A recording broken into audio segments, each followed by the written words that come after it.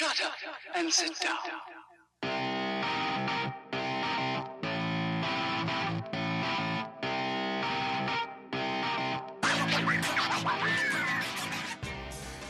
Yep. I said it before and I'll say it again. Life moves pretty fast. You don't stop and look around once in a while, you could miss it. Yeah. If you could just go ahead and make sure you do that from now on, that would be great. In your rambling, incoherent response, were you even close to anything that could be considered a rational thought? Everyone in this room is now dumber for having listened to it. I award you no points, and may God have mercy on your soul. Just when I think you couldn't possibly be any dumber, you go and do something like this. And totally redeem yourself! Without much further ado, I give you the Dialed Podcast with your hosts, Matt Legrand, Evan Price, Lance Hepler, and Jake Von Duering. I know you want to keep listening to me, but they are not paying me squat, so I'm out of here. All right. Hello and welcome back to the Dialed Podcast. Thank you for joining us for another episode. Today I am here with Matt Legrand. Good afternoon, ladies and gentlemen of the interwebs. Evan Price. How's it going? We've got Lance on location. Woo. Yes, international man of mystery, man about town, Lance Romance on location. And we have a special guest with us today. We have Justin Wagner. We'll call him the kingpin of the ODZ team. Justin, thank you for coming on the show. Kingpin, does that makes me sound like a drug lord of some sort or something? I'm not sure that's kind of what it is, right? I'll own it. Yeah, welcome. Thanks for having me, guys. Yes, thank you for joining us. All right, so let's get into our quick backpedal here. We've got a lot of stuff to talk about today, so we'll try and make this somewhat quick. Let's run around the table and the phone and all that other fun stuff. Lance, why don't you start us off because you are on location. Where are you, Lance?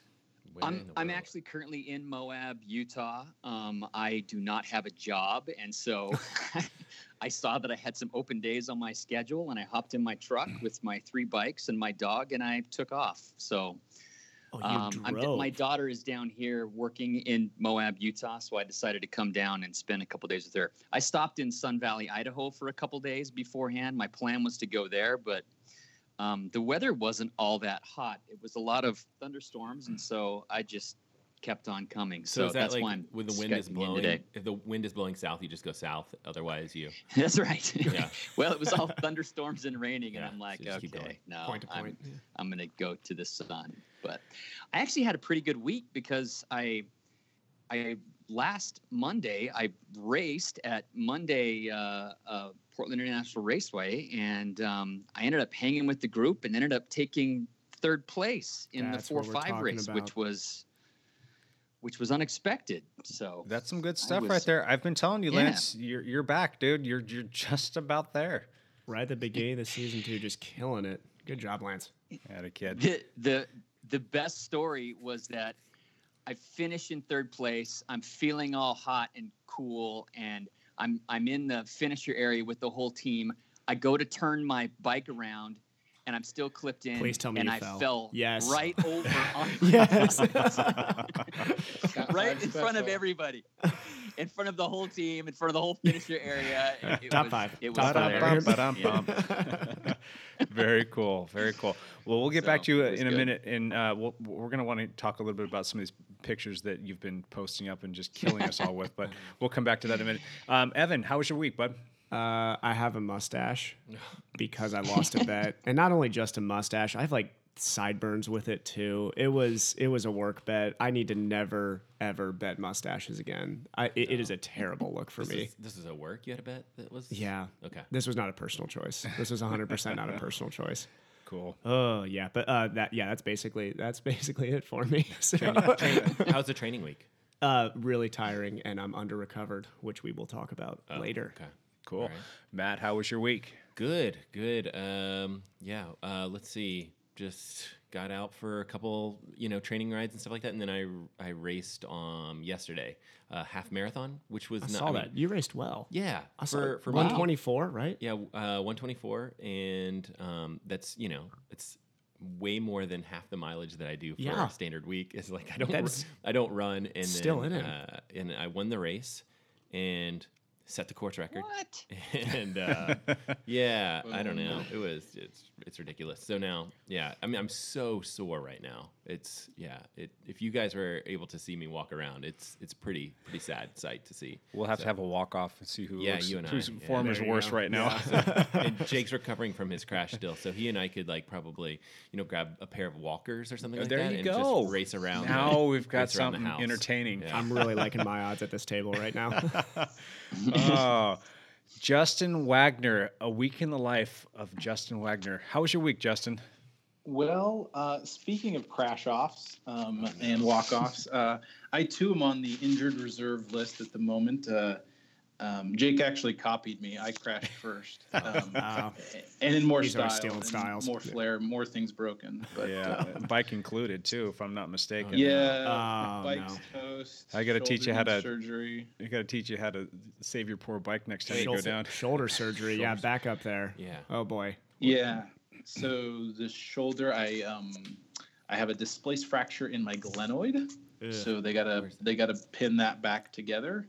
However, in order to do that, they have to put my arm in traction. Mm-hmm. But I also have a radial head fracture at my elbow, which means they can't put me in traction without risking losing movement in my left hand. So we're waiting till the beginning of June for the elbow to heal, so then they can do surgery on the shoulder. And oh my gosh, yeah. So basically, the season I just kind of went to the toilet and flushed it 2 weeks ago. Oh man! Tell us about the race and kind of how that went down.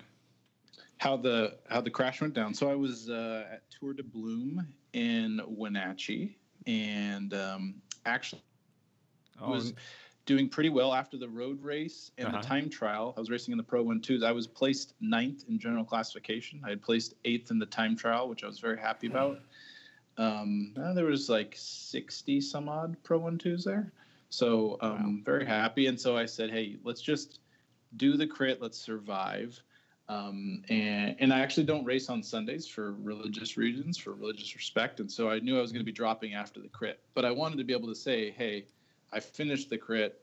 I had my 9th place in GC, and I'm out. And so with 2 laps to go, we come by the lap point, and I'm thinking, yes, okay, I did it. I hung on. I didn't drop a chain. Didn't have a mechanical. I hung on in this super fast crit. Go into corner number 1, and there's a body on the ground, and I hit it at full speed and go flying over my handlebars into the bushes, and yeah.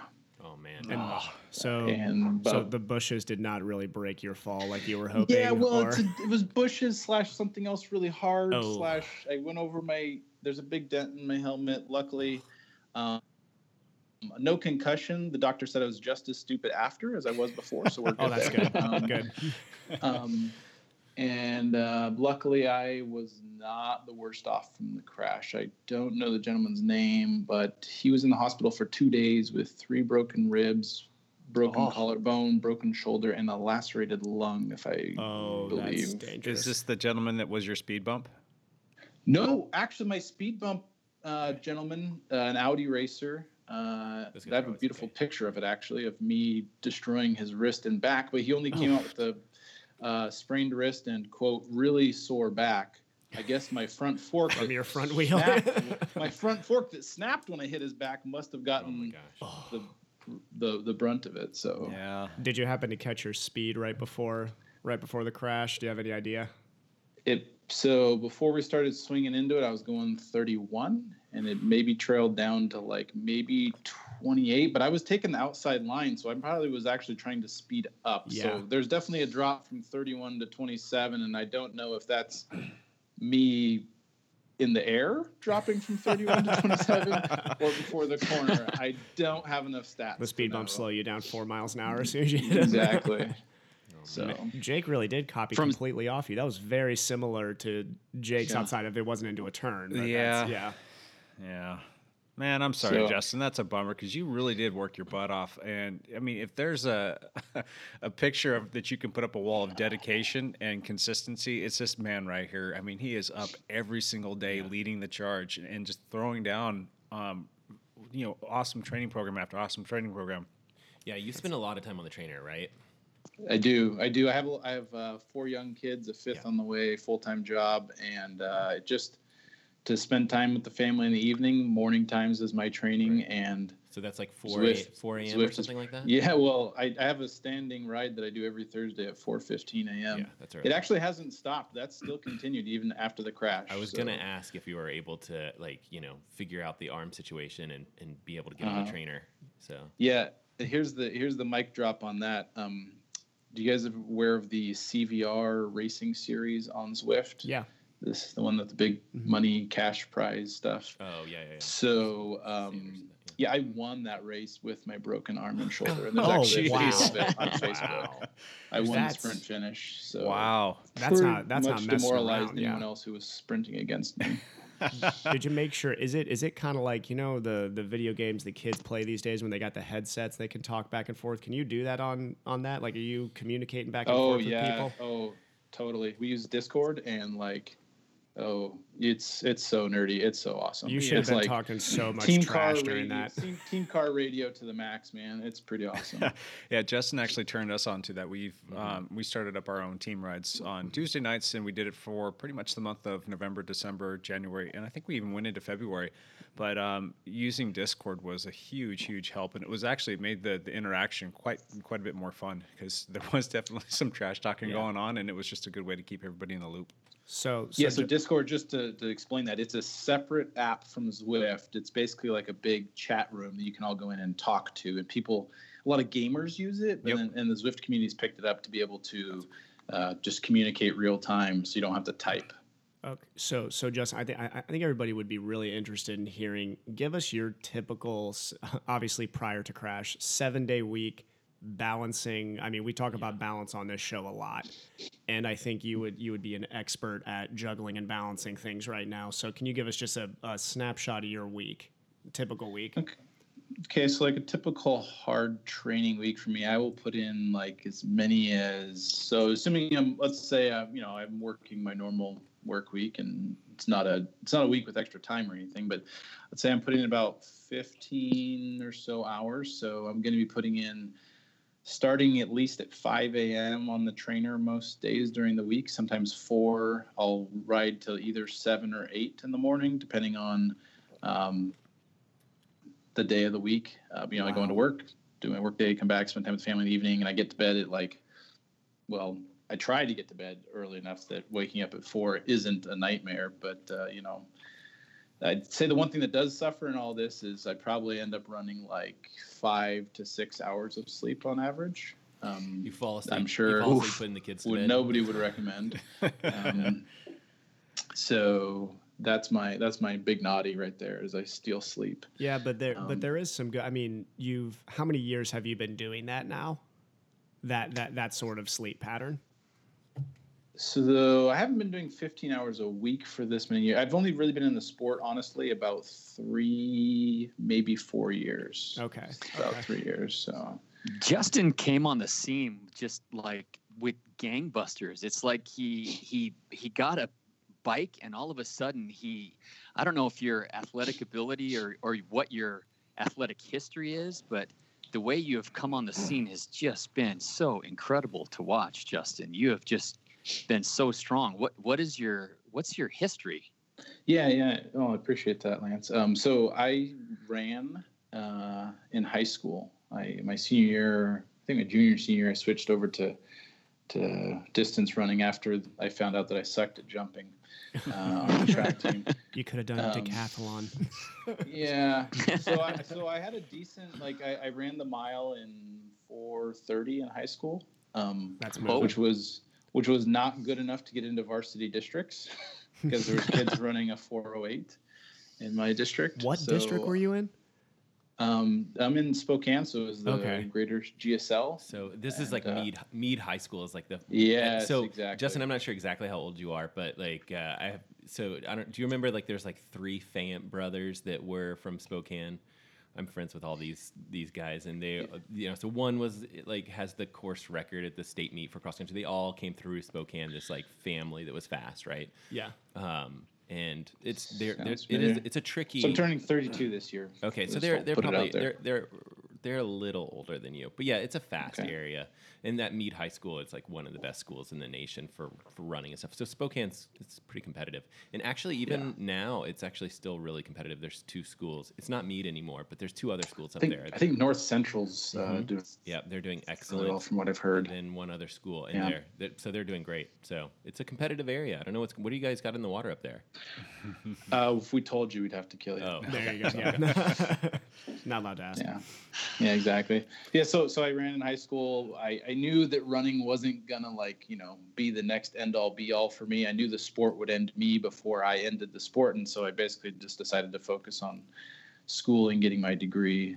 And I served a mission for my church, and so after all that settled, I was 255 pounds coming out of grad school, and then got a bike, and now I'm back down to like 185. So and that's what I was in high school, was 185. Yeah. That's an awesome story. I love how bicycles just change people's lives. It's good stuff right there. Justin, you are one of the few guys that kind of put this whole ODZ thing together. Can you just give us a little bit of background on what ODZ is and your team and just kind of how that whole scene works in real life and in the digital world? Sure. So ODZ is a club/team that started on Zwift of all places, and you're probably wondering what ODZ stands for. And if you could see the logo, it's a guy on a bike, and if you look close enough, the bike is actually a pair of glasses. Okay, and so the people who started the club were 2 optometrists. So the title. The real origin of ODZ stands for optometrists on Zwift. So OD is the acronym for optometrist. You no longer need to be an optometrist to be in the club. I'll just throw it out there. I was going to ask, when did that rule go away? Was that pretty quick? I bet. That's a pretty selective group. It just stuck. It was cool, but it had this cool play because they were so obsessed with Zwift. They felt like they were overdosing on Zwift. So it was both ODing on Zwift and optometrists on Zwift. We had the few logos in the early iterations that spelled out overdosing on Zwift, but it got some pretty. We got contact from people at high levels that said, "Please don't have doping or dosing anywhere near the name Zwift, please." So now basically you get this whole story when you ask what ODZ stands for. But my current interpretation of what ODZ stands for is obviously dominating Zwift. That's what I think it stands for. So, I like that. That's good. So basically it started as a club. We had some really cool rides we organized on Zwift where we basically. Because we know Zwift, you can do so many different things than you could do in a normal group ride. We wanted to add all the flair, fun, gaming, cool rules, different strategies you couldn't do in the real world. That's kind of our flavor of things we organize, and it's gone gangbusters. And this year I started it as a local club in Spokane. We've got about 20 so guys in our club that are either just riding with us or racing with us. So yeah, and we're connected with everyone through Facebook and Zwift, and so it's pretty awesome. So if people are interested in either joining the club or like learning more about it, where can they go? What can they do? TeamODZ.com. Okay. We've got a great Facebook, and we're also a great presence on Facebook. You can check us out there. There's actually so if you basically the way to like earn your badge to the team is what we call a kit challenge. And so if you go up on our website, there's a page called the Kit Challenge where you do a series of things to basically earn your virtual kit in the game. And we give you then the code so you can use the kit in the game. But that's kind of the way to like join the team. That's our I'm thinking of what's the word I want to say, our hazing process. You got to do the kit challenge. So. Justin, on the home page, is this you sprinting away from the group right here? I wish. That's actually That's actually a gentleman out of Vancouver, British Columbia, Brett Boniface. Okay. And he's noticed I think that's the Glotman Simpson kit in the yellow and black. Yes. That's behind them. Yeah. So he's Brett has raced professionally. He's actually one of the main organizers of the Applewood Garneau U23 team. You may have seen them at some of the bigger stage races in the area. But so he's got that's Brett. Quite a set of quads. Oh my gosh. All right, so jeez. So if let's just say for example that I'm like a scrawny triathlete that's not. Let's just say I'm not pushing a lot of watts. I mean, hypothetically. He has a friend. Yeah. I have a friend. Yeah, hypothetically. So I know that. There are ways to make some adjustments and things like that so that I'm able to join some of the group rides. Is that right? Do you want to explain that to the listeners? Oh yeah. So the group rides, a lot of them are of all certain ability levels. Some of them are races where you basically want to go to your level. But like I think what you're maybe hinting at is so this group endurance ride that I do called Wagner's Wagon on Thursdays. The intent is to basically do 3 hours of endurance riding, up to. Sometimes I extend it to 4 because I'm sick like that. Oh my gosh! And I thought I was the only. I'm going to be honest, Justin. So I've done long trainer rides. I've never used Zwift before, but everybody's always looked at me like that was so weird. Now talking to a guy who consistently has done that, and at 4 every a.m. Thursday. Oh my gosh! Wow, I'm very impressed. Just very another impressed. Thursday. Yep. so the what I was getting at is that endurance ride. We basically say, look, Justin's going to be setting a 3 watt per kilogram pace. And if you feel the need to shift your avatar's weight in order to stay in the draft, that's not a problem. Yeah. Got it. Which is really nice, right? Because, maybe I can't hold 3 watts per kilo, but if I can hold 2 and adjust my weight accordingly, and you guys even have some calculators, or used to have this. I don't know. It's been a while since I've been to the website, but you had some quick calculators so that you could help people get the right weight, right? You set you're setting your weight. The Zwift group workouts actually would do this for you automatically. If you've ever joined a group workout in Zwift, they will do this. So they keep the pack together no matter what people are doing. In fact, you could go 2,000 watts and you won't go off the front. Now, so you ask, well, why don't you just use that, Justin? Because the group workouts on Zwift only allow people to join late for up to 30 minutes. And with the wagon being 3 hours long, we get Europeans who are starting with us at 4 a.m. and then we get like East Coast and West Coast that wakes up and comes on. And there's guys that do 60 minutes, 90 minutes, whatever. They just kind of come and go.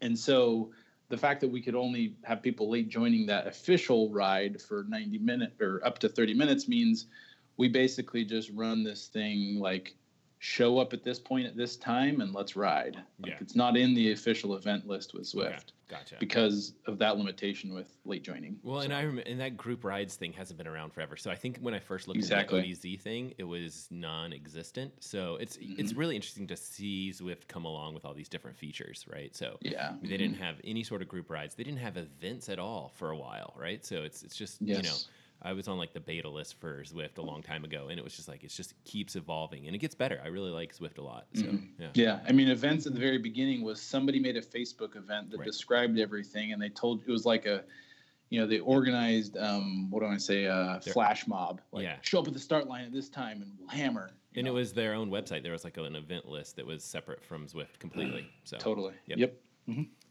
Very cool. So the racing that you do on there, that's pretty prevalent. You're on the racing all the time, correct?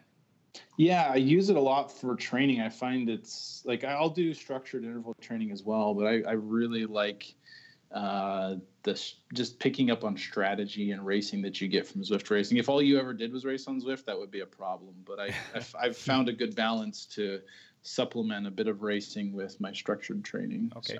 So that said, in talking about what we were talking about with the adjustments on weight and whatnot for watts per kilogram, how is it that you guys police that? How is it that you or Zwift or whomever takes a look at this and says, all right, we're out here doing a race and this guy's obviously cheating? How do you guys address that?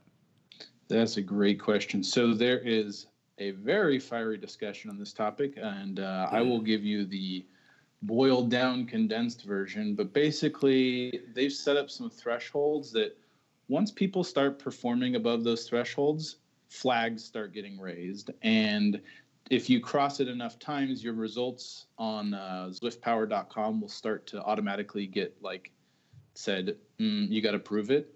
So what the proving process is, then you basically have to submit in real life race efforts, time trials, uphill TTs to basically say, look, I can do this in the real world. And so that's process.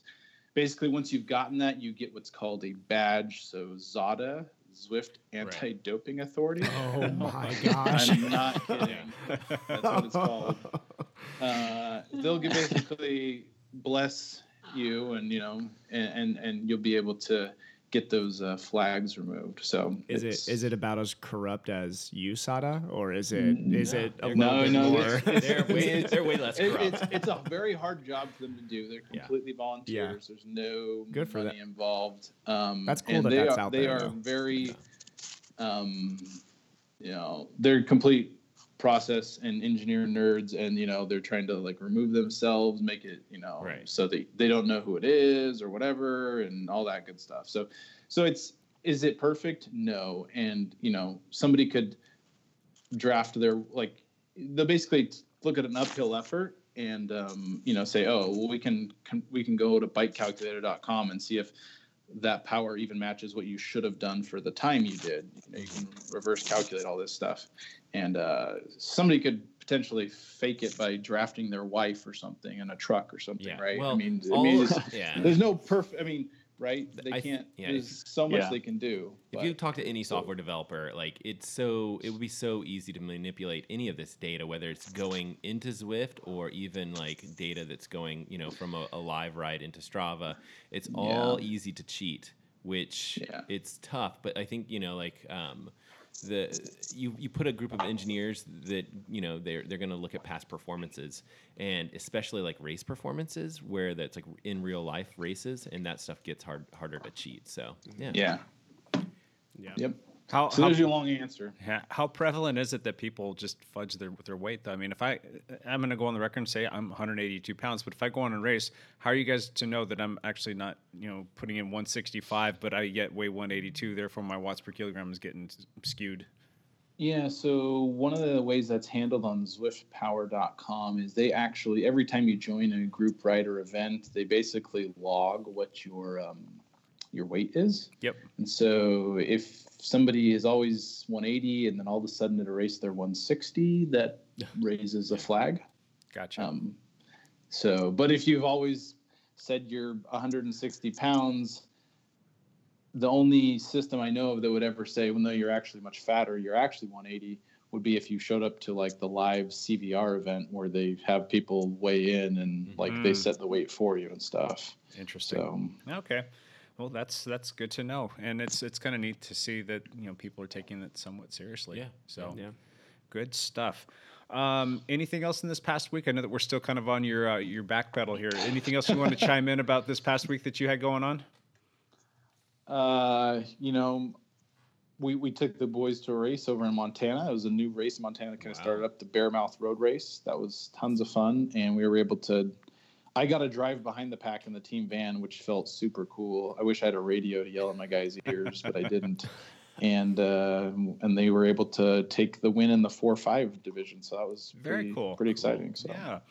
Okay. Well, we've got one more thing that I want to ask you about, but I'm going to table that just for a brief second here, and kind of give it its own little topic here, because I think it's kind of a cool thing. It's a little bit of a little road race that Justin's got his hands in. So we'll get to that in just a second here. As for me and my back pedal, I'm going to keep this real short and sweet. It involved a lot of bandages, tegaderm, pain, and recovery. I can happily say, though, that I've gotten back on the bike, and I think this week will be the week that I kind of get back into my training program gently. So I'm coming around and healing up. So gonna miss the one horse road race that's coming up this weekend, but I'm putting all my sights on the state championship road race coming up on June 16th, if I'm not mistaken. And we've got the short track series starting up too, so I'm looking forward to that.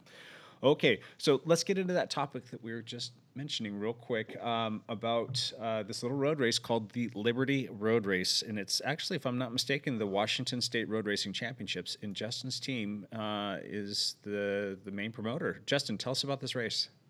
Yeah. So this race is a course that has actually existed before, and so it's well known. I'd say it's been at least, I don't actually know how long it's been. I'm going to guess it's 5 years or so since the course has been used for racing. So that kind of helps us in promoting it, but we're super excited about it. WSBA is helping us by designating it the road race championships for both masters and senior categories. And something else we've done the same weekend is there's a crit the very next day in Post Falls. Now, it's not organized by us. It's actually a different group.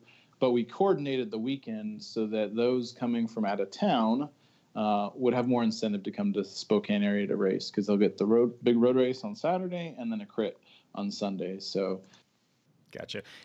July 28th is the day. Cool. And for our listeners who don't know what WSBA is, do you want to give us a little background on that? Yeah. So WSBA is, I guess they're probably familiar with what OBRA is. Yep. There's obviously a big difference. WSBA is the local association of USA Cycling. So it stands for Washington State Bike Racing Association.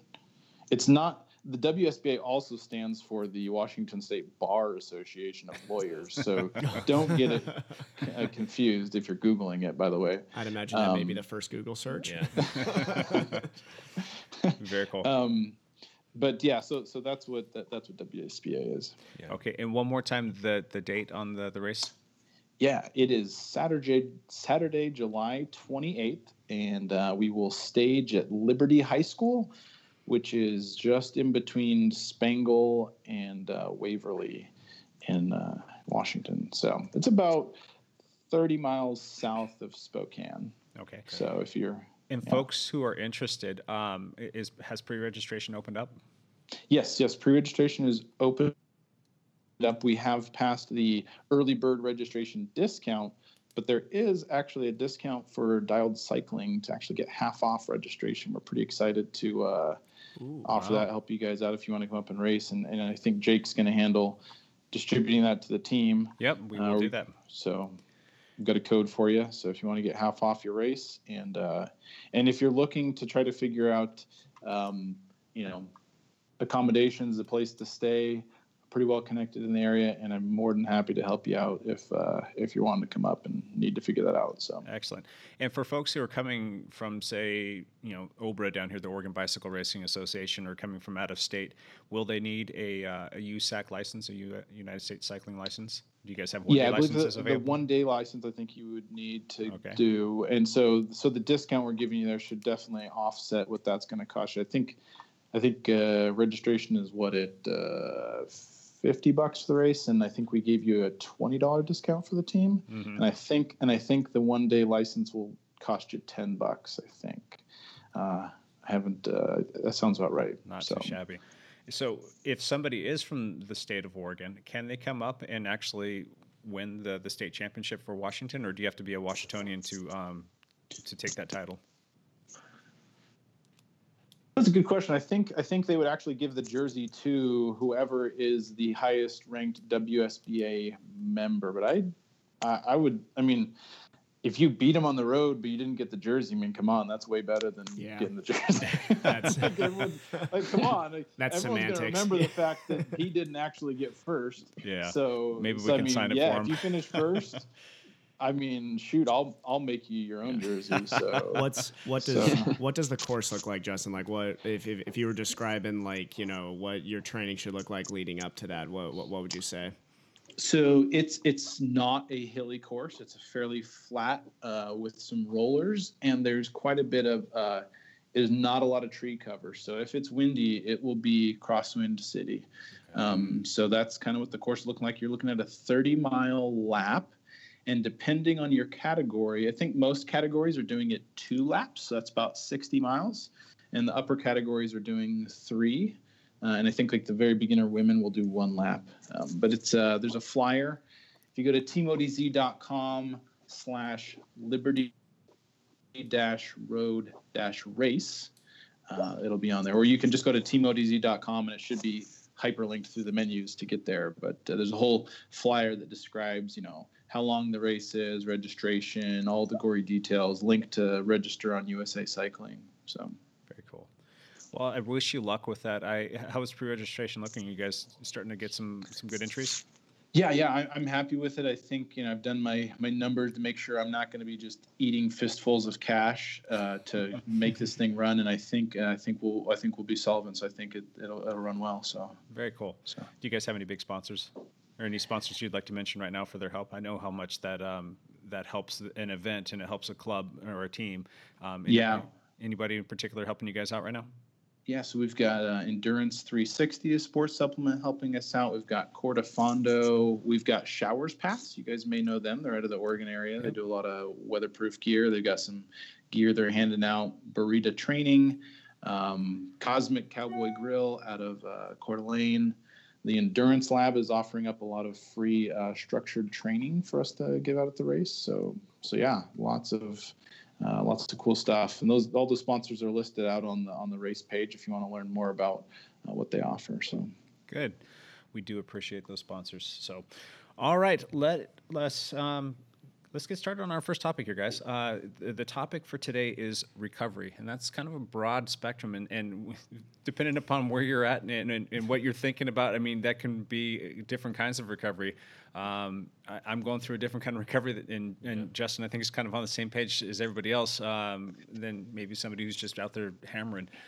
So let's go through this. And Lance, since you've been a little bit quiet and you're on location, let's start with you. I want to hear a little bit about your recovery, because you're kind of going through two different kinds of recovery. You're coming back from an injury, and you're training a ton right now. What's recovery to Lance right now? Well, it's always a tricky thing for me, because I just want to ride and have fun. I'm on my bike to have fun. I'm racing to have fun, and so I tend to ignore my recovery a little bit, which really isn't very smart. So, and I'm kind of working on that. But one of the things I do try to do, there's two things that I think are really important to me. And one is, when I immediately get done with the ride, trying to get some protein into my system to help with muscle building and muscle recovery. I think that is important for me. And the second thing I try to do is make sure I get enough sleep. Now, Justin just told us he survives on 5 hours of sleep a night. That would not work for me. So I try to get 7 or 8 hours of sleep a night. And I think those two things are kind of important for me. So that's kind of what I thought. Now, Lance, you did have a period in your life, though, where you were probably surviving off of training with 5 to 6 hours a night, right? Yes. Yeah. Yes. Yeah. There was a stretch of 5 or 6 years there where, and it was probably when I was about Justin's age. Justin's 32 and I'm 48. And there were times there where, I was surviving off of much less sleep. And in those instances, I would really focus on the calories I was getting in and recovering from my hydration, and just making sure I got the right protein in my system too. So I think those are the things that helped me. So when you're not hitting on all of those things properly, what are some of your biggest symptoms that like, oh crap, I better mind my P's and Q's here. I know that something's going to go sideways if I don't, because I'm starting to have these symptoms. What are those for you? Two things. I cramp, like inadvertently, like laying there watching television, and all of a sudden my hamstring cramps, or my right foot cramps. Or I think I'm going to die because my toe is cramping and I can't get it to roll out. So that's one thing that I realize when I'm either underhydrated or I don't have enough electrolytes in my system. So cramping is one thing. The other thing that I notice, and I've mentioned it before, is my resting heart rate. I try to take my resting heart rate in the mornings, and it's kind of a sign of where I'm at in my recovery or my fitness. And usually my resting heart rate in the morning, first thing when I wake up, is about 45 beats per minute. And if that gets up to 50 or 55, I know that something is amiss. I'm either not sleeping well, I'm not recovering right, I'm not taking in the right nutritions, or I'm overtraining, something like that. And if it stays below 45, or less, that's usually a measurable sign that I'm not recovering right. Have you, as you've aged, Lance? Now you have aged like a fine wine. Let me be clear there. But as you've aged, have you realized that you're more aware of those symptoms now? Do you respect them more, or are you still kind of making the same mistakes you were making before? Oh, I'm just as stupid as I always was. No. But you know it now, at least, right? You're more aware of it now. I'm aware of my stupidity instead of just ignorant in my stupidity. So yeah, I try to be more, aware of that stuff and what works well for me and what doesn't. My body's different than I think other people's, and you kind of have to learn what works good for you and what doesn't. I don't need a lot of hydration on longer rides, especially in the Pacific Northwest, where we're usually not dealing with a lot of heat. And so I realize that and can kind of plan accordingly. But yeah, good stuff. Okay, Matt, how about you? What's recovery to you, bud? Sure. Yeah. So I did a half marathon yesterday, and I was extremely undertrained. So I'm definitely looking at recovery strategies and trying to learn from Lance Romance, like what's the key. And I think he probably hit the nail on the head when he said, like, make sure you're getting sleep, pay attention to nutrition, drink lots of water, things like that. So I think that those are like probably the best things that you can do for recovery. I think for me, when I was younger, I would absolutely like never take a day off of training. And as I've gotten older, it's just not as big a deal. Like today I biked this morning and I'll swim, but I probably won't run for a couple days, maybe, even like 3 to 5 days completely off of running, and it won't faze me. Whereas when I was younger, I'd be like in bed with the flu and like still go out and run, like just absolutely ridiculous stuff. And I just think, just having time off from the sport, you're not going to lose that much fitness if you take a down week, Yep. So yeah, giving your body just a chance to recover as opposed to continuing to push. And then, some of the things that Lance said, like, yeah, sleep is probably the best thing that you can do to recover. So Justin, think about it. Give that sleep stuff. Just give it a try, man. Just every once in a while, try sleeping. Justin's looking into his future with Lance here, so. Justin's in the thick of it right now. He's got young kids and a full-time job, and he's training as a P12 racer. So I get it, man. You got to give somewhere, and that's where you give. So. Justin, do you want to talk to us about recovery and if you ever even slot that into your regimen, other than the times where you're finding yourself broken and having to because you have no other choice?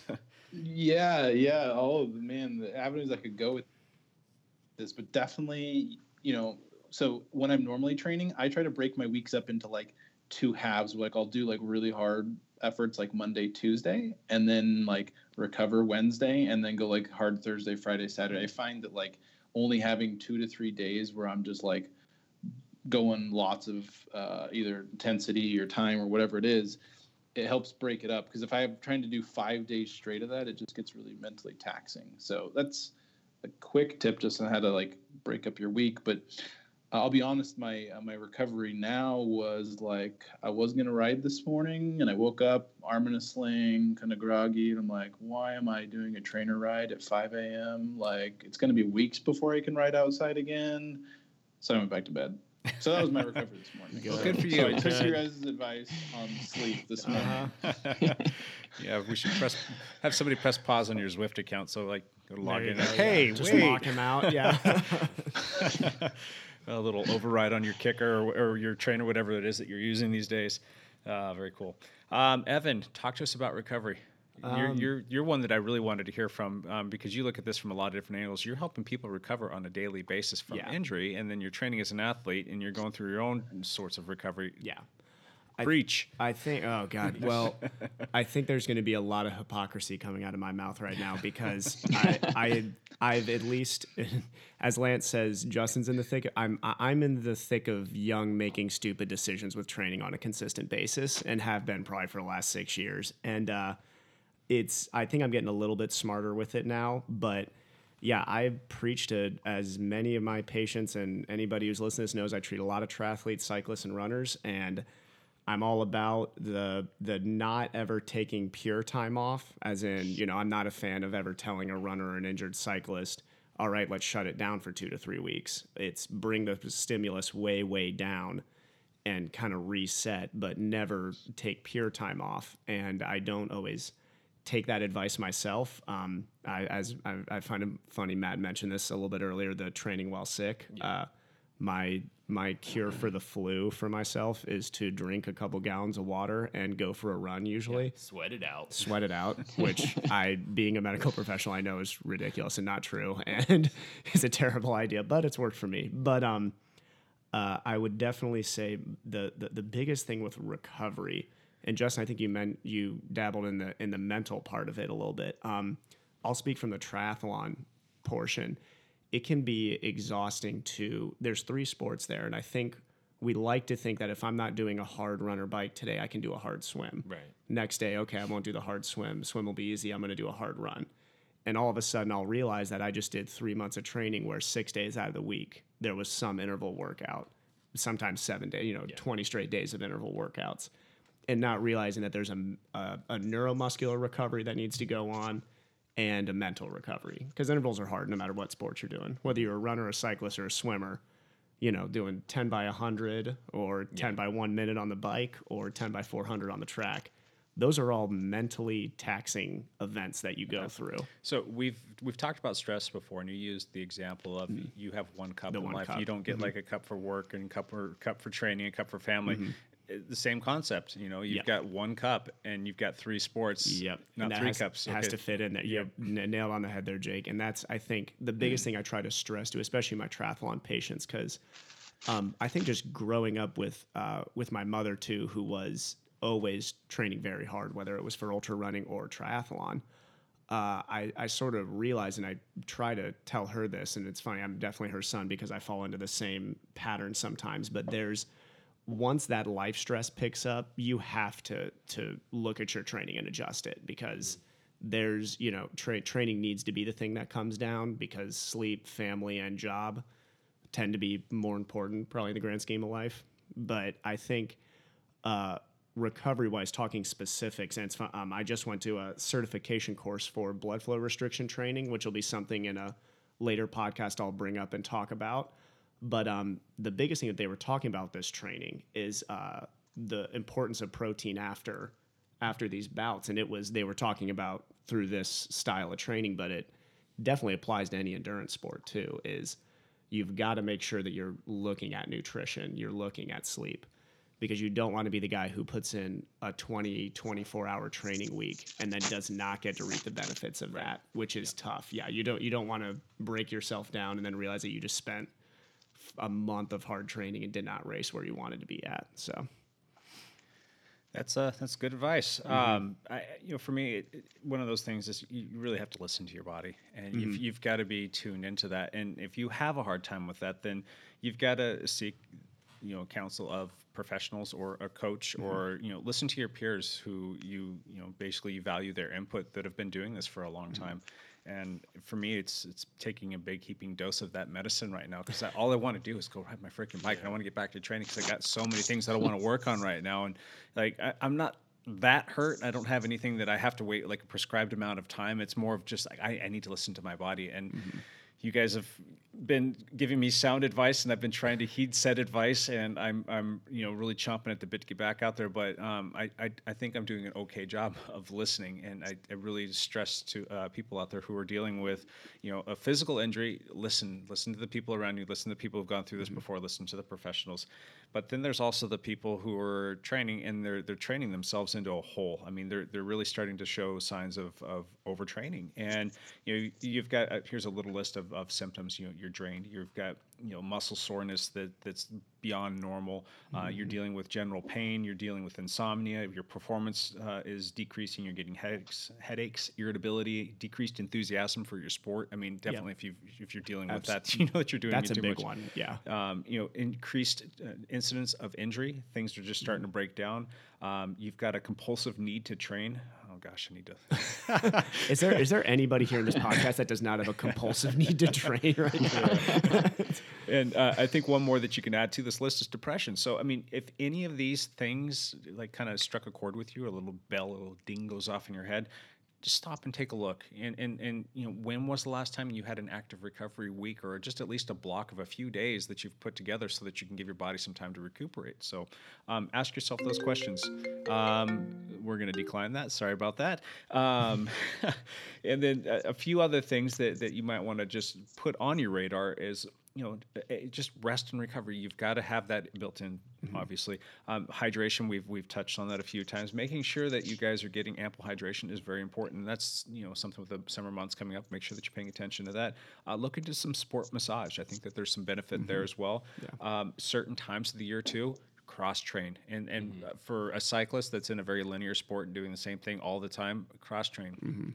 I will like to mix it up with the mountain bike a little bit, because I think you kind of elicit different muscle groups and do things a little bit differently. But it's not going to kill you. It's not the end of the world if you take some time off and go out there and do something different. Go hiking. Go hit the gym for a little bit. Find that time in your schedule that you're doing something else other than that particular sport. And then again, just working in active recovery. Just be active. Kind of scratch that itch of wanting to be doing something. Don't just go sit on the couch, but look at building some active recovery into your schedule so that you can let your body do its thing and heal. And I think going back to the muscle spasms, since we have, I'm not going to include myself into that conversation, but Lance and Jake, who seem to have problems with that. I only once did, and God, I feel your guys' pain. That was, as soon as those came on for me, I was like, wow, I have no idea how you guys deal with that. But I think realizing there's a little bit of debate around this, but there was a time period where Gatorade put together a lot of quote-unquote sponsored research that said cramping was purely a hydration issue, an electrolyte imbalance.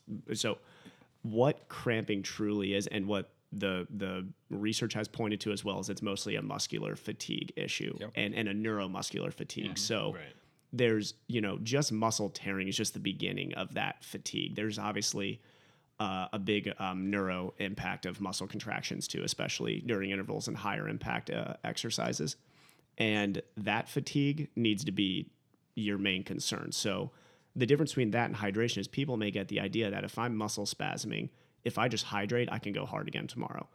That's not respecting the recovery process. If you are having active, spasms and fatigue while you're even sleeping and trying to get up the next day, you've got to treat that, just as Lance noted that was one of his symptoms, that, hey, maybe the next 48 hours need to be easy and recovery and cross-train maybe, and not, murder my quads another interval set. So, yeah. I didn't say that I was smart, Evan. I made that pretty clear. Lance may be the smartest guy on this podcast too, so I appreciate you saying that. Yeah. Just one other thing you can do. Again, we talked about working with a coach, and a good way to manage that is to work with a coach who understands what rest is, what recovery is, and how to build that into a cycle. And actually, you don't absolutely positively have to work with them, but start looking into periodization. And basically, that's just the organization of your training schedule. And there's a few different ways that you can take a peek at that. And you've got your macro cycle that you're going to look at for the entire year. Then you can break that down into smaller blocks of time, like mesocycles that could be anywhere from 4 to 8 weeks, what have you. And then you've got your microcycle, and that's just looking at things from a weekly basis. And you have basically a prescribed, well thought out, organized procession of how your week is going to play out. And there should be some rest that's built into that. So it's not go out there and just hammer every single day. And it's like rest at the microcycle, the macrocycle, and the mesocycle. You want recovery, different types of recovery, at all the different spots. And active recovery, you guys mentioned a couple times, fantastic. I really, one of my favorite things to tell my runners, because I coach running, is, hey, go have a fun run where you go and you try to find a new trail. Or and so same thing for cycling, right? Go find some place, like you and I do this a lot, where we're like, hey, what's this? Where's this road go? I don't know. Let's take this one. And that's not hard biking. It's not interval cycling. It's exploratory. That's just that's just having fun. And I feel like that's probably one of the nice ways to do that active recovery. So it might be a tool that you guys can use if you're looking for recovery. Cool. Yeah. One thing I wanted to touch on that Jake mentioned in terms of like scheduling it and like forcing yourself to do it. And I have just a quick thing I want to touch on that point, if you guys will allow me, if we've got a minute to discuss it. Say it again, preach. Yeah. Okay. Well, the way I forced myself into active recovery was on Wednesdays, I said I was doing recovery. I actually started hosting like a group ride on Zwift that was advertised like 1.5 watts per kilo, like super low. Like, like some people it might be hard for, but most people is very low. And it's 30 minutes long. And what we did was it became a teaching session. I literally, while writing it, I would live broadcast teaching about training with power. So you can look up on the web, What's Up with Power, WUWP, and there's a whole video series we've made of teaching people the basics of training with power that all stemmed from I'm doing active recovery on Wednesdays, and how am I going to force myself to it? And because I'm such a busybody, I couldn't just stare at Zwift and keep myself to 1.5 watts per kilogram. I had to force myself. So I had to be able to talk, go through show notes, and keep the group with me. And like that all forced me to do my active recovery. Anyway, a little bit of an extreme example, but the point is you force yourself to do the active recovery. Maybe you do the shop ride with the grandmas. Yeah. I mean, I don't know what it is, right? Absolutely. Leave the grandma shop ride. Yeah, we have something that's similar. And before I talk about that, that's a good way to like know yourself and know how you can kind of put that governor on yourself. And the way that we do it and what works out really well for us around here is there's some local folks that are they're super, super cool people, Robin and Kevin, and they put on a ride on Thursdays called the Ice Cream Ride. And it actually starts back up this coming Thursday. Cool. Yeah. So we'll go out, we'll do the ice cream ride around, Vancouver, Washington area. And it's just a super casual, completely social ride. And, Matt and I will go do it together quite often. We'll just kind of cruise out there and, we'll end up getting, it's not really a total active recovery ride because sometimes we'll get like 40 or 50 miles out of it. But the pace, the pace really dictates the fact that it's a social recovery ride. Right. And I think we average about 15, 16 miles an hour, which is pretty simple. So and it's just conversational, right? Like you're there to meet people, you're there to conversate, and it's super nice. It's fun when we have time. Build those into your schedule, folks. It does wonders, and it's actually kind of fun too to actually carry a conversation with people, get to know some new people, and just kind of take your foot off the accelerator for a ride. So, anybody else have anything that they'd like to chime in on with respect to recovery? Sometimes I'll do some easy exercises with my patients. That's about it. It's long work days every once in a while. So. Okay, let's jump into topic number 2, and this one's going to be a little bit more fun.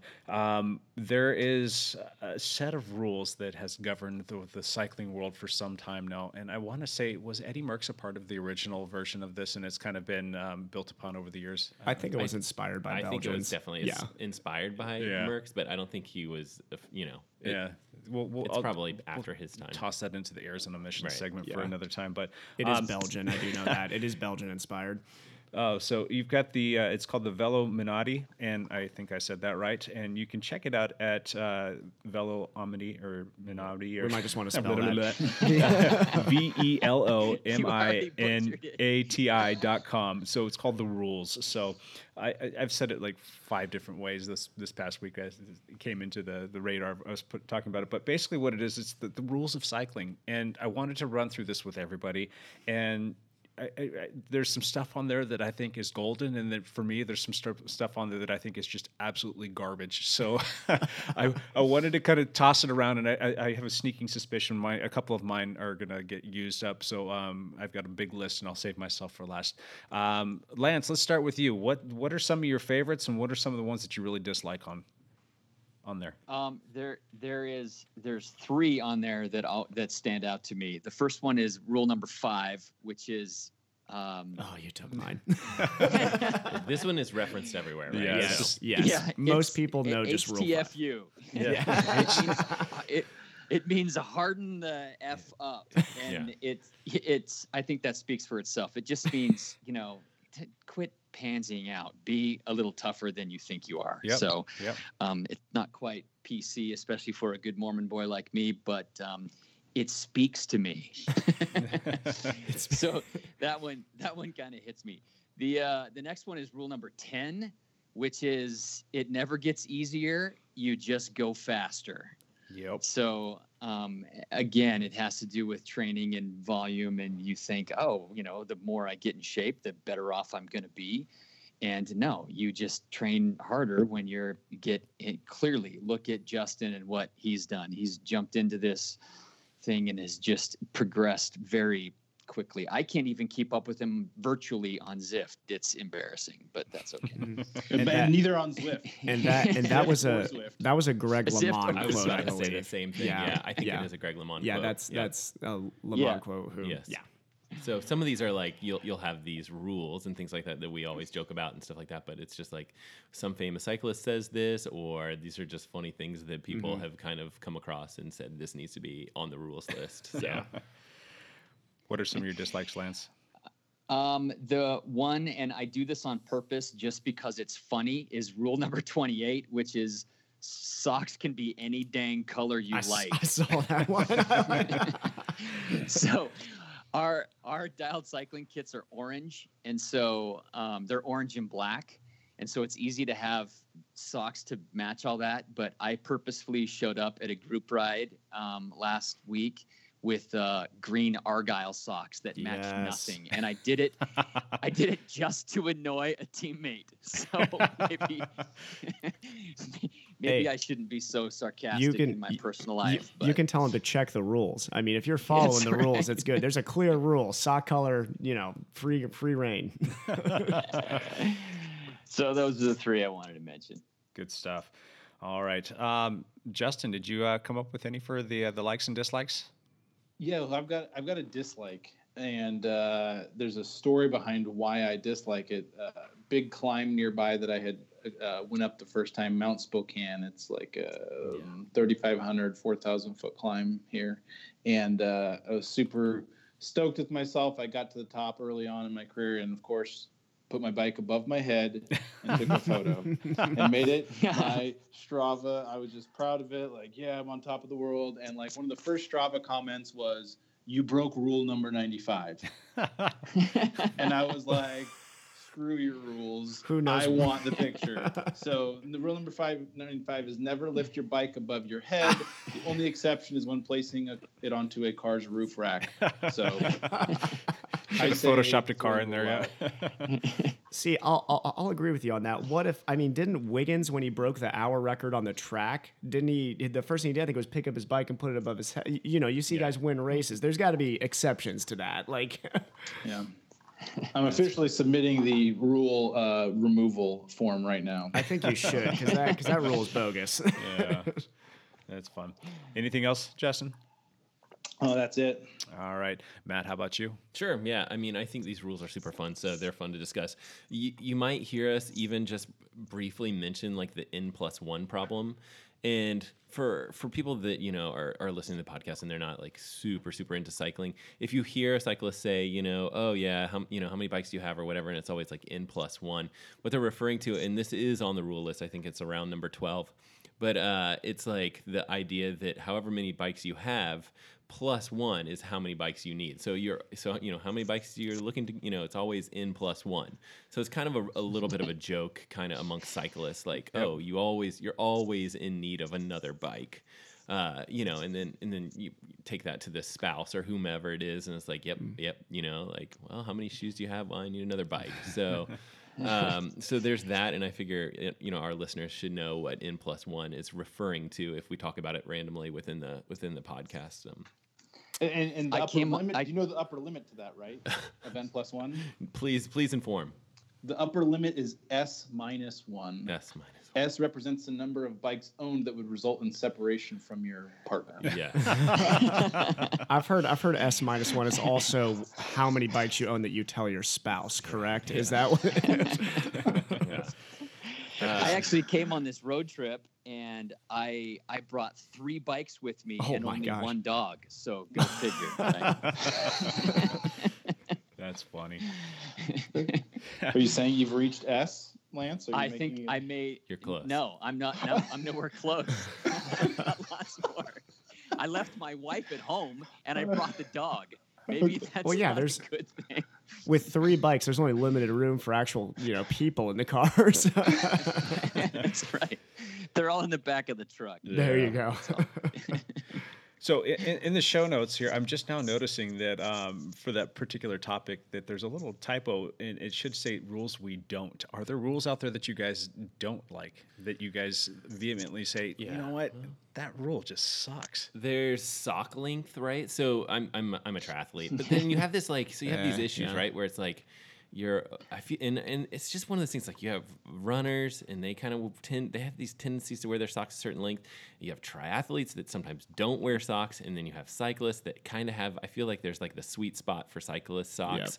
Yep. And so I don't know. I mean, I don't necessarily disagree with it. It's just one of those things where it's like a culture of sock length, which is weird. These rules create, I think, an environment of prejudice against triathletes and any nonsense. And that's okay. And me actually, having come from both worlds, I'm feeling very, attacked by some of these. So, rule number 33, I have a big problem with. It's shave your guns. Yeah, I saw that. Yep. Legs are to be carefully shaved at all times, and I have made it clear that I'm anti-shaving, although I am.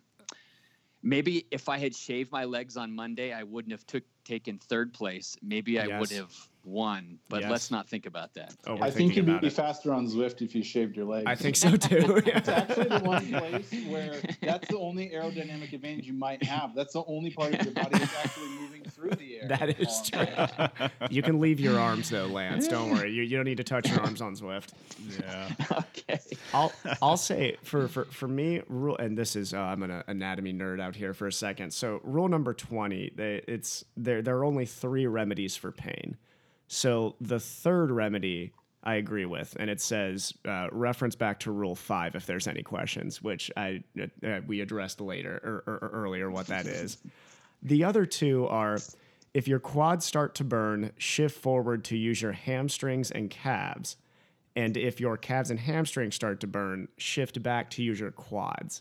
Speaking from somebody who's done an in-service on muscular activity and EMG studies during cycling, that is absolutely 100% wrong. Like there's equal, the muscle activity really has a little bit less to do with actually exactly where you're sitting on the saddle than people might think. It's more to do with what muscular group is actually fatiguing out and what compensatory pattern you want to use, basically, and also like where your pelvis is sitting. So I think that's a big simplification of the cycling process there, to say if your quads are hurting, shift back and don't worry, you'll be fine. It's just that easy. 200 miles in, all you have to do is you just got to shift back and forth the whole time and you'll be fine. Yeah. I was just, anybody who's, I'm sure on that 200-mile ride you guys were doing there, if something was fatiguing out, I don't think that shifting slightly was going to give your hamstrings that much of a break.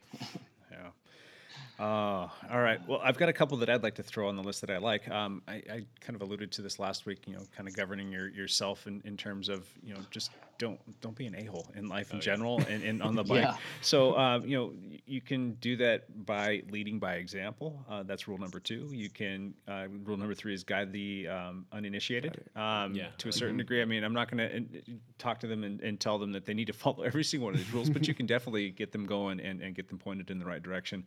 And another one, rule number 19, introduce yourself. Pretty much just create conversation, make friends, man. It's a good community. We don't have to be, the elitist a-hole out there that you're too cool for school to talk to other people. Those are a couple quick and simple things we as cyclists can do to enhance our community. There's another one that's really funny. I like taking pictures of my bike, and if you go and look at my pictures, 9 times out of 10, my bike is staged a certain way because of this particular rule. It's rule number 26, make your bike photogenic. So typically speaking, you'll find my bike in the big ring. You'll find my crank arm pointing forward at a parallel to the ground, and it'll be staged and it will be, captured beautifully so that, the bike is the focal point of the picture. So, there's another one on here that I think is actually functionally, it's a very good idea. It's never ride without eyewear. Have you guys ever ridden without eyewear and had a very large bug bounce off your eyeball? Ugh. Yes, and I actually race without eyewear now too, so I should not be the one talking on this subject. I'm a hypocrite. So from time to time in the past, I mean, I would basically ride without eyewear. And we used to, when I lived down in Southern California, we do a lot of nighttime rides because there's a lot of bike paths and areas that we could ride safely. And you're not gonna wear sunglasses. And it was dusk, and I had the biggest beetle bounce off my eyeball, where my whole eye went dark for like a brief moment. I'm like, oh my God, that hurts so bad. Please don't go blind. And from that day forward, I've always worn eyewear.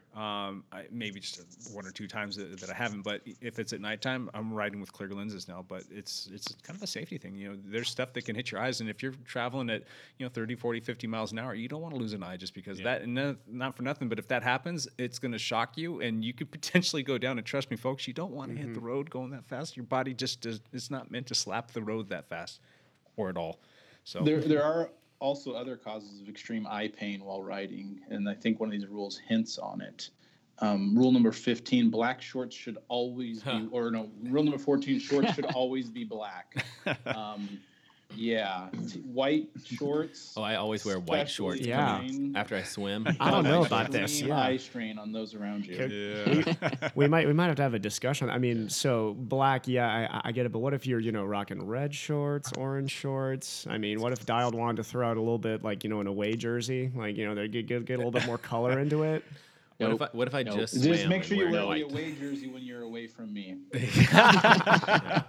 So this is where anybody who follows these rules as a cyclist, if you went to a triathlon like a race, you just be. I mean, for gosh sake, like I think Jan Frodeno races in a one-piece white. His razor. I'm pretty sure his kid is a white. Yeah, it's. Yeah. Wow.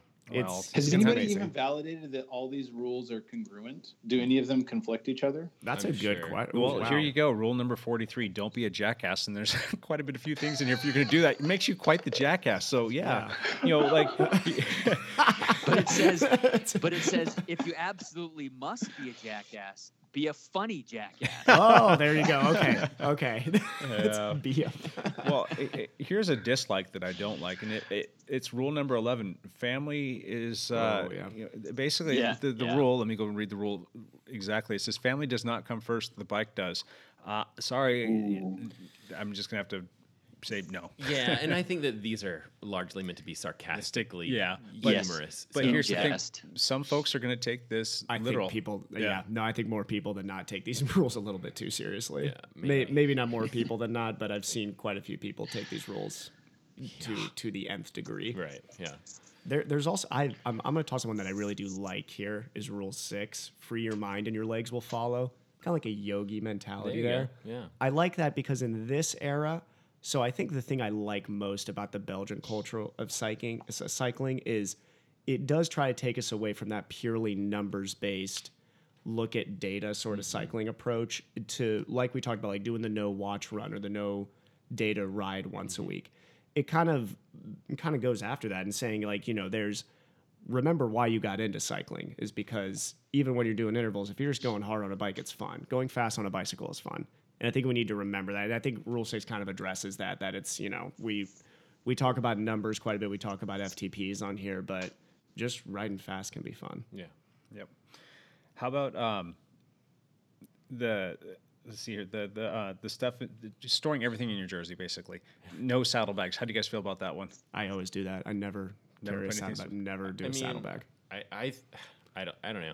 I mean, I think there's a lot of people that will say like, yeah, don't put a bike pump, frame pump. I think it's got to be one of the rules. I assume it's one of the rules. Yeah. But it's like, one of the rules, yes. I don't know. I saw Chris Froome had a frame pump on his training. I mean, like there's real good reasons to have a frame pump on your thing. And it's like, don't take these rules too seriously. Like, I mean, yeah, if it's easy to put stuff on a saddlebag, do it. If it's easier to put it in your jersey, do it. If it's easier to have a frame pump, do that. If you want to have like, fenders and lights and reflectors on your spokes, that's like, I don't care. Like, as long as you want to ride, like, that's good. Yeah. I mean, I'm happy. I can get it when it comes to racing, but I agree with Matt there as well.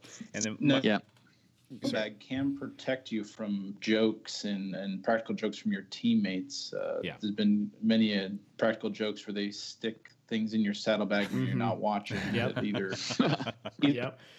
There are large rocks that happened to me at team camp, or other, how do I describe, things used, that would be very embarrassing if you pulled them out in certain contexts. For certain people.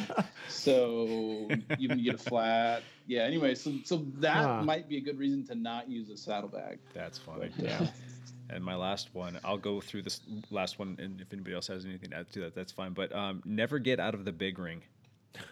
Come on, man. Oh no, I've actually tried to. I used to have a buddy who I would ride with, who we would try and follow that one. We would follow that to a T, and I mean to the point where like we're almost falling on some Ohio Valley hills, and it's dumb. It's the dumbest rule ever. It's not efficient. If you're going out just trying to have fun on a ride, but if you follow that in general for all of your rides, there are so many things that just scream dumb and just ridiculous about that. I mean, from it has no purpose to you're going to wreck your bike. And you're going to you're cross-chain to the max and you're tearing up these teeth. It's just so dumb.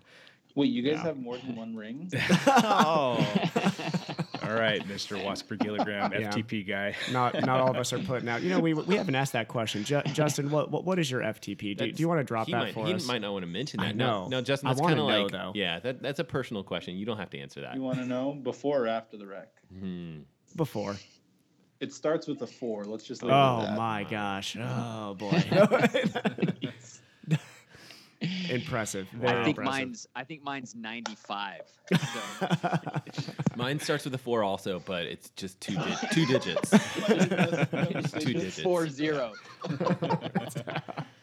Very cool. So I will reference also, as I was saying, some of these rules are prejudice against triathletes. Oh, no. I actually found the most prejudice rule here, and I thought I knew these pretty well. Rule number 42. A bike race shall never be preceded with a swim and or followed by a run. I'm not sure what that's referencing, but it could be referencing a triathlon. Might be making fun of triathletes. It may be. Fair I think enough. it may be. Un poquito, yes. Hey, a lot of people don't want to try to be athletes. They just be athletes. There you go.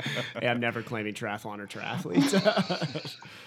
All right. Well, good times. Good times. Now that I've offended half of the people on the show. Oh, yeah. and ourselves. All right. On that note, let us get into our last bit here, and that's the one last thing. We're going to shoot this around the table and let everybody kind of have their one last thing. Matt, what's your one last thing? So, I posted a video to the YouTubes on Friday, and it was just like totally random, like taking the, I guess it's the speed suit that we got, the team speed suit, and I took it out to some like flat roads out of Vancouver Lake, which is just this, there's some flat roads out there. It's 4 miles out and back, like an 8-mile little stretch. And I compared the speed suit to a t-shirt and baggy shorts, which is ridiculous, right? And it was over 8 miles, and I just said, okay, well, I'm going to try and hold the exact same wattage, hold the same position. So, and I know this is not science, guys. Like, this is not real. But it was definitely for fun and definitely funny. I actually had some random person, like, come up and bike up next to me and just, like, look at me like I was crazy, which I am. But I'm putting this out there to you guys that are on the podcast here. 8 miles at 200 watts, what do you think your gains are by switching from a t-shirt and baggy shorts to a speed suit? 3 minutes. Okay, 3 minutes. It's only 8. So the 8 miles is 8 miles. It's only 8 miles. How baggy were the shorts? I'm picturing very baggy shorts. My t-shirt was probably like it's not super baggy, like a medium. I probably should have worn like an even baggier t-shirt. And then the shorts, I didn't have like a really baggy pair of basketball shorts, which is what I was really hoping to have. That's what I'm picturing. But it's running shorts, but they're the longest running shorts that I could find. So I have to recuse myself. I'll watch the video. Oh, okay. Lance? 30 seconds. Okay. Justin, do you want to wager? Can I ask some clarifying questions? Yes, you may. Absolutely. How much heavier? What is the weight difference between the clothes? What's the average gradient? What's the CDA? Okay. Oh. Yeah, my CDA. Good question. I might be at. You can start calculating it. Right now. So So I think the important part of those questions were there was almost no hills whatsoever. It's completely flat. Okay. And then I have no idea what the weight difference was with the you t-shirt. Didn't weigh and shorts. it. Come on. I should have. I did put the t-shirt and shorts on top of the speed suit. His legs are shaved too, by the way. My legs are shaved right now. Arms are position not shaved. Position was pretty good, and then the power was almost exactly 200 watts for both rides. So take a guess. Well, I'll take a guess. I'm going to go with 42. 42 seconds? The answer. the answer to life, universe, and everything. Okay, 42. it was 72 seconds. So yeah, pretty good. So if we're playing by Price is Right rules, I win, right? Cool. There you go. Yes. I'll take the And car. what do you win? Yes, A new car. Windshield wiper blade. So that was fun. Yeah, it was. It was a good little video. Yeah. I really dig those. I actually get alerts on my phone now. It pops up and says, Matt LeGrand posted a new video. It's a lot of time. So like, and I mentioned this, it's like a lot of our listeners, like they're going to either be wearing like a race cut jersey or whatever. Like they know this stuff. But a lot of the people that I see at triathlons, and especially like the sprint triathlons and things like that, they are wearing like the t-shirts and the basketball shorts and stuff like that. And I'm like, it's not just 72 seconds when you're out there racing. It's a couple minutes because you're racing longer. So it's just it's a lot of time. Gotcha. A lot of free time out there. It is. All right, because I'm looking at him, Evan, how about you? One last thing. So the Blue Lake Triathlon is coming up. I will be there supporting Proactive Physical Therapy. We're going to have a tent this year, or at least that's the plan. So anybody who needs a little help before the race or probably after the race too, or just wants to come up and talk about, getting a running gait analysis scheduled for you or anything like that, or coming into the clinic and seeing me, because this is the time of year where everybody, including people at this table, seem to be getting injured and getting knocked out, just different knocks and dings. So absolutely come and see me. I think I'll race. I'm pretty sure I'm going to race. Okay. My goal is just to be there more as the physical therapist that day. Not that I'm making excuses. If I'm racing, I will be racing as hard as I can. But yeah, we'll see. So, Matt, are you going to be there? Yeah, I'm planning. I'm already signed up, I think, and Derek is going to be there. I'm not gonna crush it. But I'm gonna participate and I'll go hard. I mean, I always, because it's fun to go hard. But it's we'll see. Cool. All right, good stuff. Lance, on location. One last thing, buddy. I've got a Justin Wagner story. Do you want to hear that? We do. Yeah, we do. Yes. So a couple years ago, I've actually only ridden with Justin once, and it was during the Seattle to Portland ride. We talked about it a little bit before we went on the air. It's a 200-mile ride from Seattle to Portland, and Justin was hoping to put together a group that would average above 20 miles per hour for the ride. And I did not do the whole thing. I think Matt and Jake were both on the ride. Weren't you guys both there? I was there, just slightly behind than you guys. Okay. I mean, could have been inches. Could have been. It's hard to say how far back I was. I mean, no one knows. What I 72 did seconds.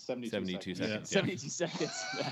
Is that t-shirt and shorts? I shouldn't have done that. So I had been fairly busy that week, and so I couldn't go up to start the ride with the group. So I just jumped in with 90 miles left and just kind of. You said 100 before the show. Yeah, I'm trying to it's getting longer and longer. Work on my honesty, which I seem to struggle with. So it's Hepler standard deviation. I've talked about that a lot on this show. So I think it was about 90 miles. With about 90 miles to go, I jumped in with the group, and I don't know, what was there, 8 or 10 guys left at that point. And I jumped in, and I was fresh, and they were 110 miles in, and so that's fair. I started pulling pretty hard to help the group, and sure enough, within like 10 miles, somebody flatted, and I can't remember if it was me or if it was Justin. I think it was Justin. It was me. Yeah, Justin flatted, and the group went off. And so he changed it very quickly. It was 3 or 4 minutes. It was very quick. And Impressive. I stopped to stay with him because I was fresh, and I thought I will help pull Justin back to the group. And so he gets his tire changed. We jump back on, and I immediately start hammering to try to close this 3-minute gap or whatever. Granted, the rest of the group were soft pedaling, so they had not tore up the road, because I think they wanted Justin in the group because he was very strong. So I am hammering up the road, and Justin is behind me on my wheel, and he is like, "Hey, settle down, little boy.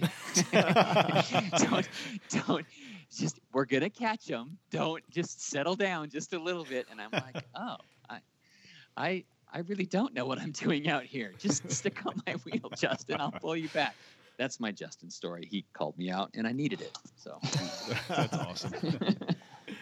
I do remember that. Do remember it. Appreciate it. You bet. Good stuff. He didn't do all the work to get us back to the pack. I just want to be clear. We did That's not how I remember it. Yeah, well, we're gonna have to check the tapes on that one. Oh, cool stuff. All right, Justin. One last thing from you. What you got?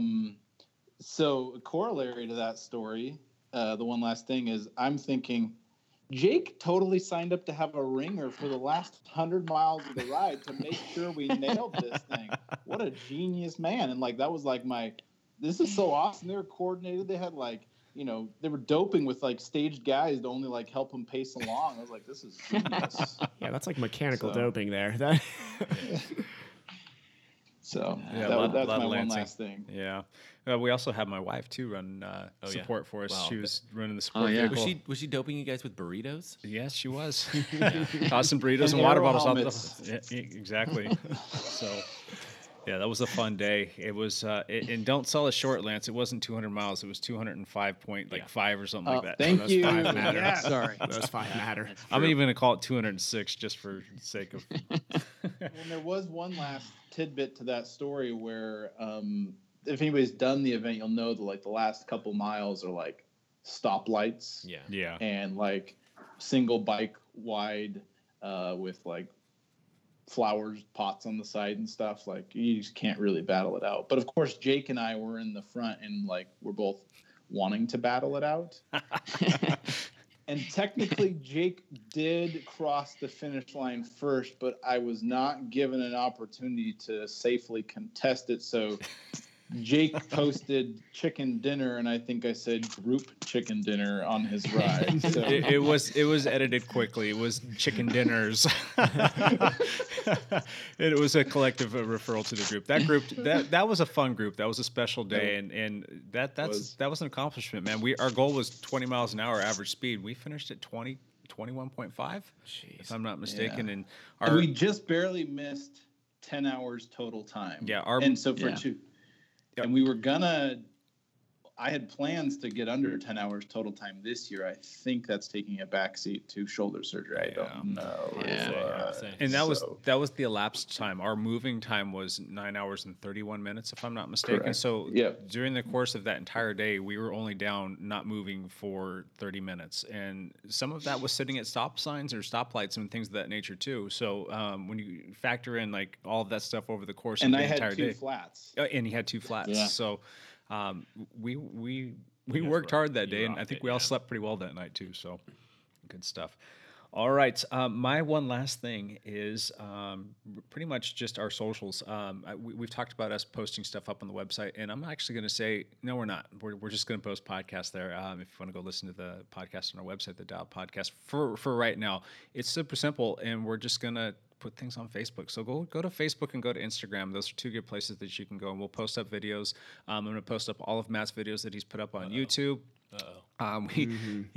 We've got the little bike wreck that I was in. I just recently put that up. So if you want to go to the at Dial Podcast Facebook page, you can check it out there. We need a video of Justin. We need a video of you guys. We need a video of all these different crashes. Yeah, so we'll reference that, and then you can go there and find a bunch of Lance's pictures. He's got a ridiculous bunch right now. Really nice. It's all these majestic staged photos of Lance being all majestic-y and stuff. I've got plenty of pictures of busted carbon if you'd like to see that. Oh, yes.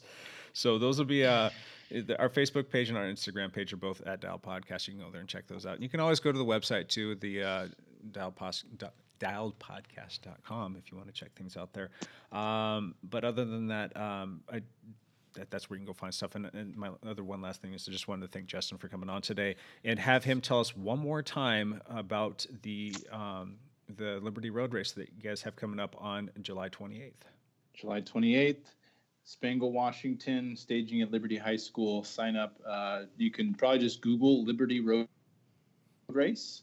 In fact, let me validate that while I'm telling you. Yeah. I think you should get the Team ODZ page. It came up for me. I don't know if that's because I'm signed in or not, but Liberty Road Race, July 28th, in Spangle, Washington. you can register now. So definitely do it. Yeah. Happy to have you guys. Yeah, awesome. And also go to Team ODZ to check out more stuff on ODZ if you're interested in joining what they've got going on over there, which is a good thing. Justin, just out of curiosity real quick, I'm not sure if you said this earlier, roughly how many people are a part of Team ODZ digitally? Well, there's lots of ways to measure that. I'd say people who have done, so we have a private Facebook group where a lot of banter goes on. There's like 2,500 people there. But maybe people who have actively done something more than just joining a Facebook group, maybe bought the kit, raced for us, designated us through Zwift Power, is looking at more like 300 to 400. So, jeez, that's pretty big time stuff there, man. I wanted to congratulate you on that because this stuff just blew up, and it's. I'm not going to say it's out of control because he's got total control and he's doing a great job of molding this thing. But they are just on fire right now, and it's good stuff. You can also learn more about the Liberty Road Race too if you wanted to go to WSBARacing.com. That is the Washington State Bicycle Association's direct website so that you don't end up at the bar association. And you can see all the other fun stuff that they have going on up there and well, I guess all over the state of Washington. They actually serve Washington, Oregon, and North Idaho, so it's kind of a cool thing. We get quite a few people that do some of their races as well. So anyway. One other thing I want to add, I am not the kingpin of ODZ. I am one of the kingpins. So there's actually like 13 guys that do all the behind the scenes stuff. So yeah, definitely not just me. There's no way I could manage a group that big by myself. Yeah, so. You guys are doing a good job. So again, one more time, Justin, thank you so much for coming on today. We really appreciate that. Lance, you take care of yourself out there. Where exactly are you right now at this very moment? I'm in Moab, Utah. I'm staring at the Red Rock with the dog sleeping upside down in front of the window. Nice. So, oh my Lord, you suck. I'm just gonna come clean and say it. We're all very envious of you. Oh, so. I deserve that for sure. All right, I think we're all good here, guys. Again, everybody, thank you. Listeners, thank you for listening. You guys all take care, and bye for now.